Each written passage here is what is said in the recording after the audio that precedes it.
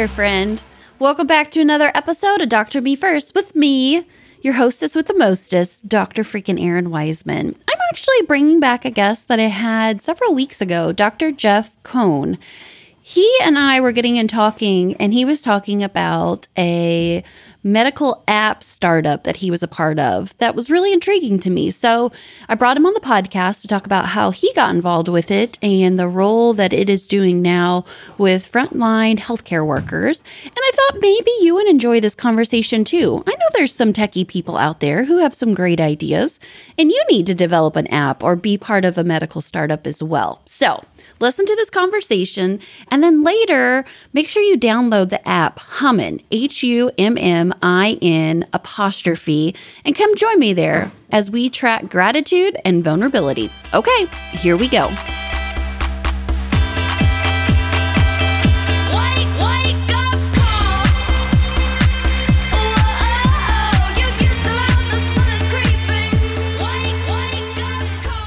Welcome back to the podcast, Dr. Jeff Cohn. I'm so glad to have you back talking about a different topic than what we did last time. Great to be back. I enjoyed that conversation. I'm sure this will be a great one too. Yeah. And so I wanted to bring you back for another conversation because you are just eclectic, multi-passionate, things all over the map. And you were telling me about a project where it was integrating emotions and technology. So tell me how you got started in this project and how you got recruited as the medical advisor. Sure. So it began, as often is the case, through a relationship. About 5 years or so ago, I found myself at an after-conference event in San Francisco, sitting at a table next to a guy who could be my son, age-wise. And we were working together. He's a designer who teaches in the business school at University of California, Berkeley. And we were looking to design something as an after-conference action event. And we just really hit it off and said, let's stay in touch. Let's see if we can ever find a way to do something together professionally. So we did stay in touch through the years. As I became a professional coach, he agreed to be one of my guinea pig first clients for me to cut my teeth on. And so I owe him a debt of gratitude for that. Anyway, pandemic came in March of 2020, and he contacted me and said, Dr. Jeff, which he calls me because his name's Jeff too, and I call him Professor Jeff. We're pulling together a virtual design sprint to try and use human-centered design thinking to ideate on behalf of various groups of people being severely impacted by this pandemic. Want to join? We're going to be meeting Saturdays for 2 hours virtually through Zoom and using other online tools. So I said, sure. So it turns out there were about 60, 70 people who signed up for these events from 4 or 5 continents. And we used design thinking, which is a lot about first trying to understand what the challenges are being faced by the folks that you're looking to design on behalf of, and then beginning to prototype and get feedback and pivot and that sort of stuff. So anyway, we self-organized into focusing on 3 groups: elderly folks who were relying on technology to stay in touch with people and were scared to death of that; young people who maybe had just finished college and were supposed to be entering life, but now we're stuck at home; and then frontline healthcare professionals. And I decided to join that group. So there were all kinds of challenges being faced that we might have chosen to focus on, but we wound up deciding to look at the challenge of the emotional well-being of people on the front line.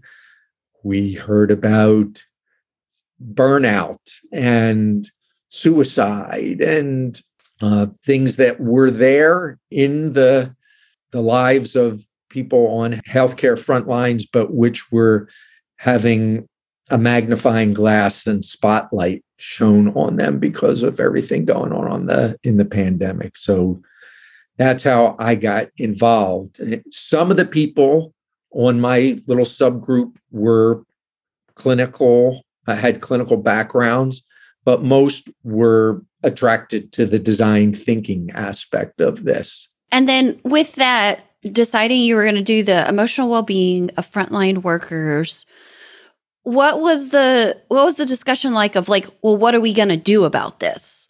Not just put out like heroes work here signs, but like really actually trying to like make an impact. What was it like in that kind of conversations with this group?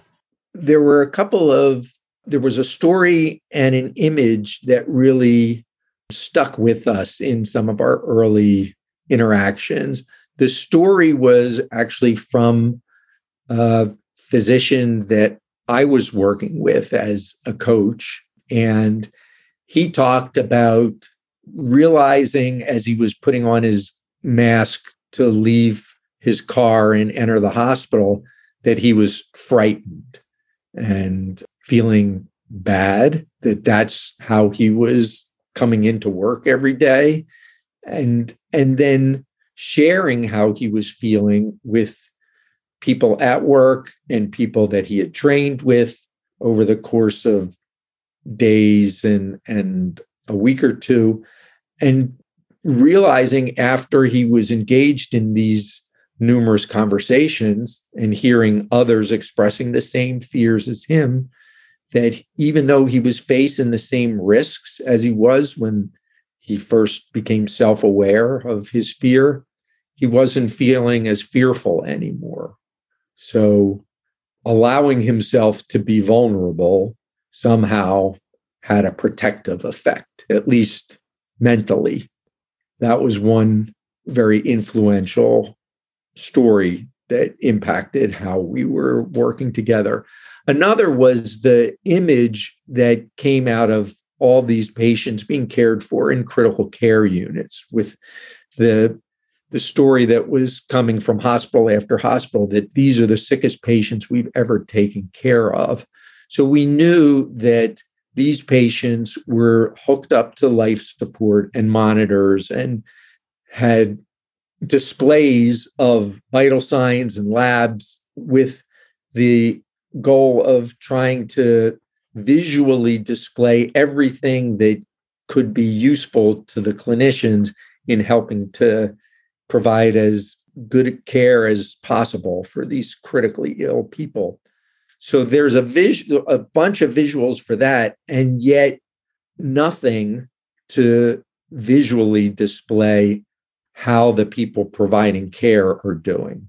And so we said, what might we be able to do to make the invisible visible, to have something that reflects how people are feeling, how they're doing on anything close to a real-time basis.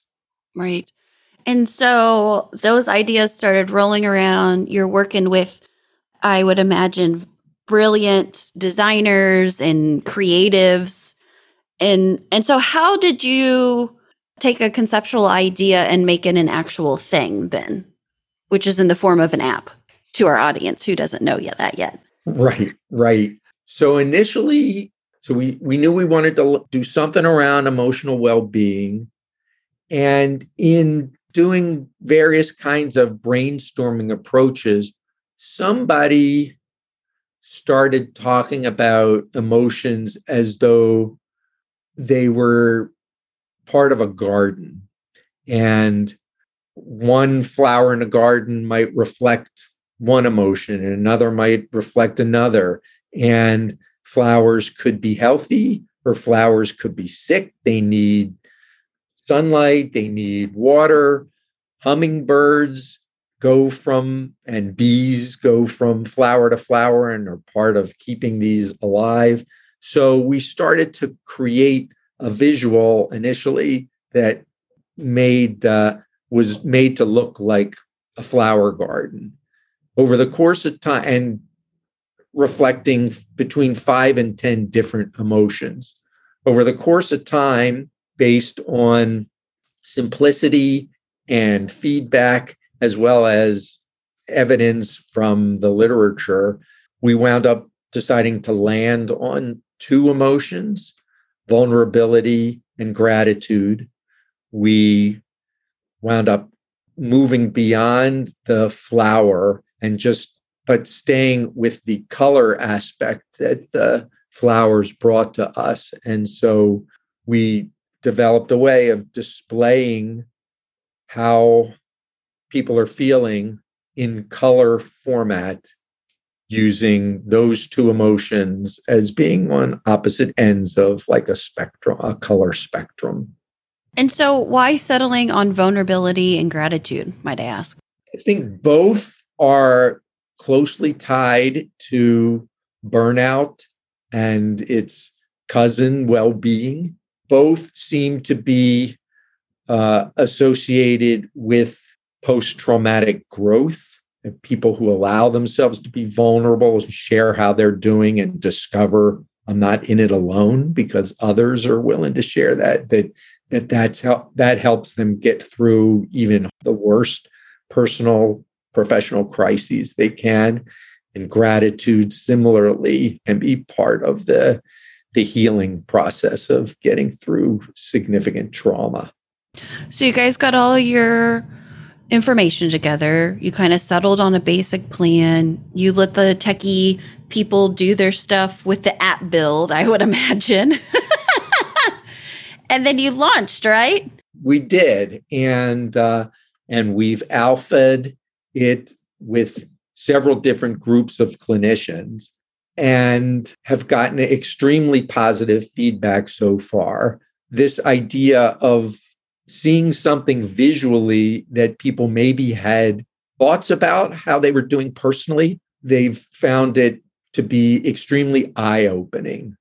Like, I thought that I was doing differently than what the picture is showing me.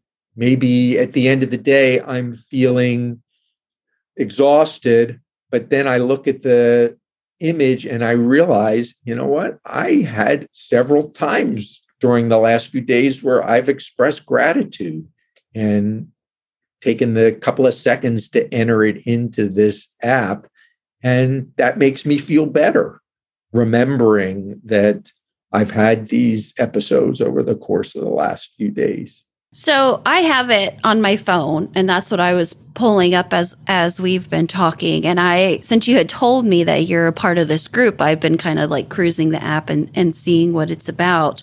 I always find gratitude extremely difficult. Gratitude journals. I've ranted about it here on the podcast, but I have found when I can do it in small snippets, like a Post-it note, or on here, it's 3 pushes of the button, that it has been worthwhile for me.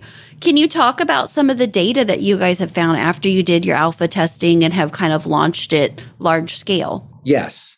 And we're still really, really early in this journey. But a couple of the groups that even had the app for a couple of weeks were pre-post tested using a questionnaire that measures various kinds of stress and depression, and had small, but at least according to our researchers, statistically significant improvements in the direction that you would want it to go, with less stress and less sense of being depressed. The qualitative stuff to me is more important. Like, initially, when we were trying this out with people, we took the app away from them after the couple of weeks that they were playing with it. And they would say things to us like, when am I getting the app back? And this gave me a very different and better sense of how we as a team are doing. On the app, you can choose to just focus on yourself if you want to. And you can also do it as part of a hum group. We call them a group of teammates that you work with or that you're just close to. But I think ideally it's best utilized for people that actually work together, if they're willing to share information together. So you can see how we collectively are doing in addition to how you as an individual are doing. And they said that when we got to see how we as a group we were doing, not only was it new, important information, it was actionable. It made us want to learn about why we were feeling this way.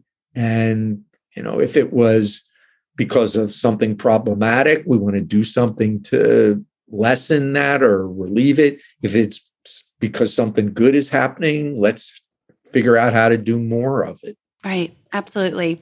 So from an idea where you just got an invitation to join 60, 70 other people to actually now being part of a project that you're seeing is making a small impact from your ideas, where do you think this is going to go next for you? An interesting thing that has emerged as kind of a surprise about what the potential value of this approach is relates to the data aspect itself. The usual way that healthcare organizations are trying to stay on top of their burnout, emotional well-being challenge is through the use of surveys, validated instruments with a good body of evidence supporting their validity and utility.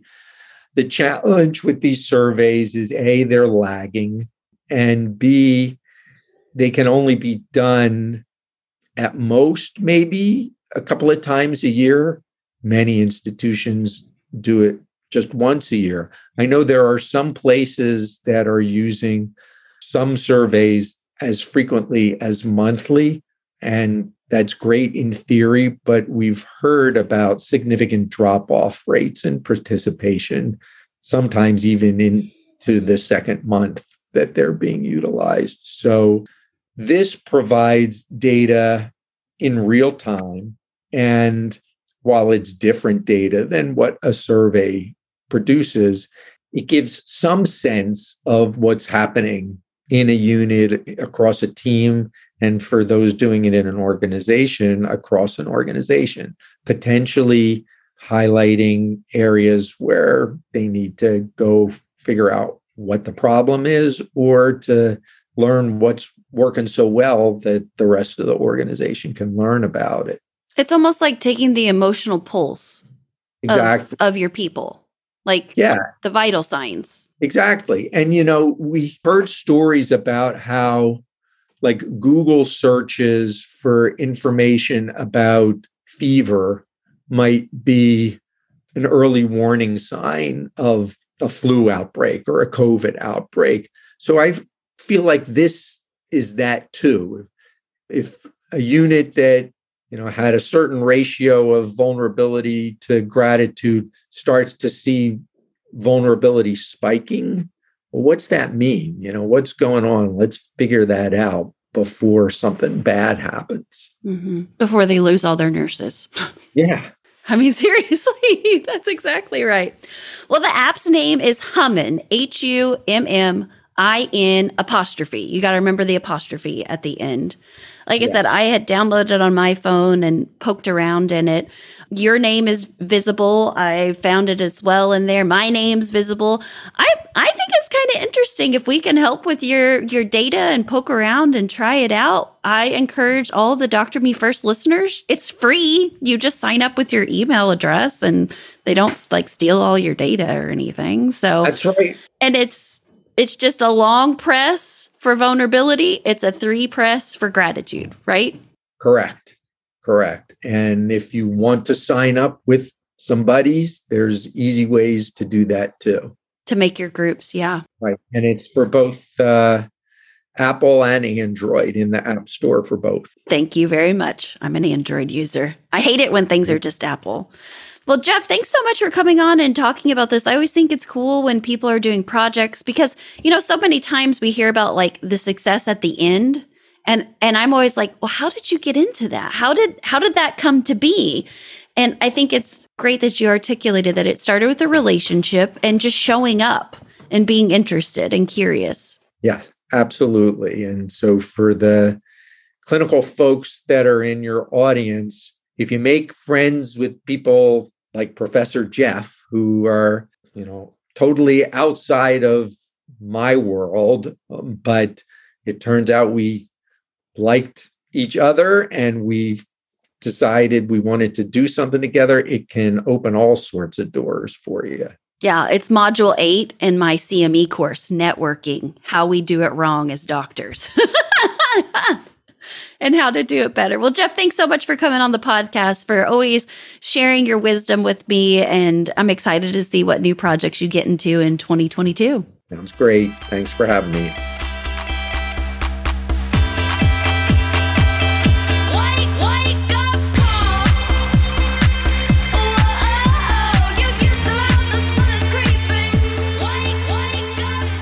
I've heard it takes a village to raise a child.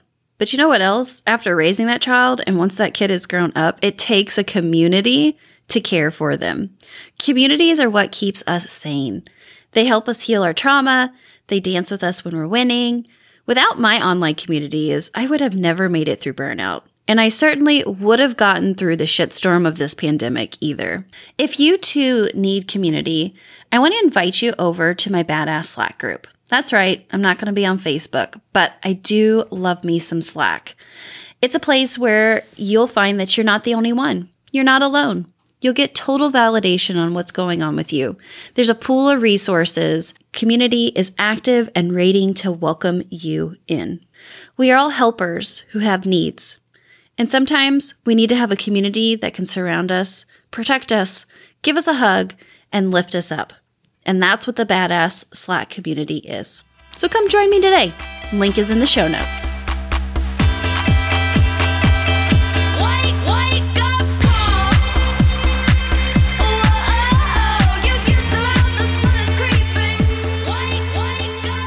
Just so you know, I have no financial interest in this app. I just think it's really fun and cool. Hence, I'm talking about it a lot. So don't forget, go download Hummin' and interact with some people. Track a little bit on your emotional vital sign and see how you're doing.